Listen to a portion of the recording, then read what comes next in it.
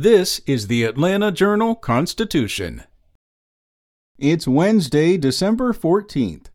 Election security advocates called for federal investigations Tuesday of a coordinated plot by former President Donald Trump supporters to copy election software in Georgia, Michigan, and Nevada after the 2020 election.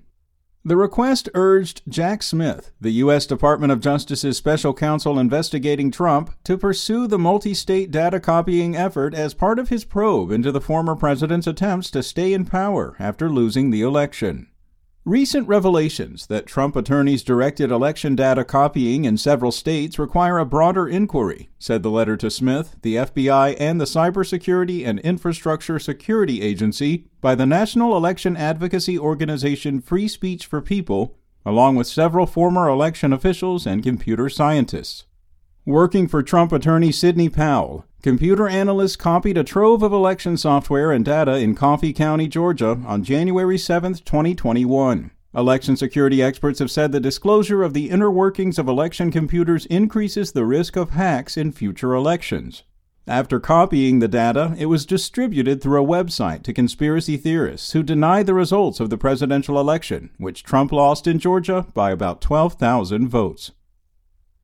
Up next, authorities were attempting to clear out the woods at the site of Atlanta's planned Public Safety Training Center Tuesday morning, marking the most recent in a series of clashes with activists opposed to the project. Shortly after 9 a.m., media organizations aligned with Stop Cop City activists who have taken up residence on the training center property for more than a year tweeted that Atlanta police were currently raiding the forest.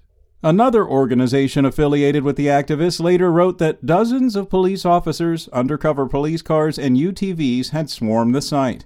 An Atlanta police spokesman, meanwhile, deferred inquiries to the Georgia Bureau of Investigation, and a spokeswoman for that agency said only that it was assisting the Atlanta Police Department and other local, state, and task force members with removing barricades blocking some of the entrances to the training center.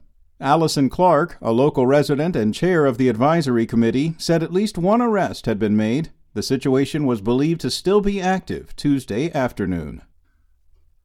In other news, Zoo Atlanta is building again. The nonprofit Grant Park attraction, seemingly never without a construction project, will be radically expanding its veterinary facilities. A $22 million fundraising campaign, already underway, will pay to expand the 1,600-square-foot facility to 10 times its size and bring animal care at the zoo into the 21st century. The zoo has already raised $13.7 million for the project and needs another $8.3 million in donations to cover the cost. The zoo's veterinary services are currently housed in a structure that was once used by the city of Atlanta as a lawn care maintenance facility. The zoo envisions the new veterinary care center as a teaching establishment as well as an animal care facility, capable of live streaming procedures there to veterinary students at the University of Georgia. The new veterinary building should require 15 months of construction and is expected to be completed by the fall of 2024. And a man accused of holding a leadership position in the Young Slime Life street gang was sentenced to life in prison for a 2019 DeKalb County murder.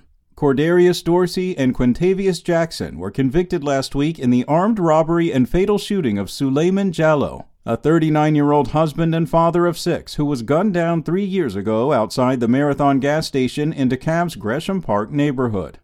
Dorsey, 33 years old, is one of 28 alleged YSL associates set to stand trial next month in a sweeping Fulton County RICO case.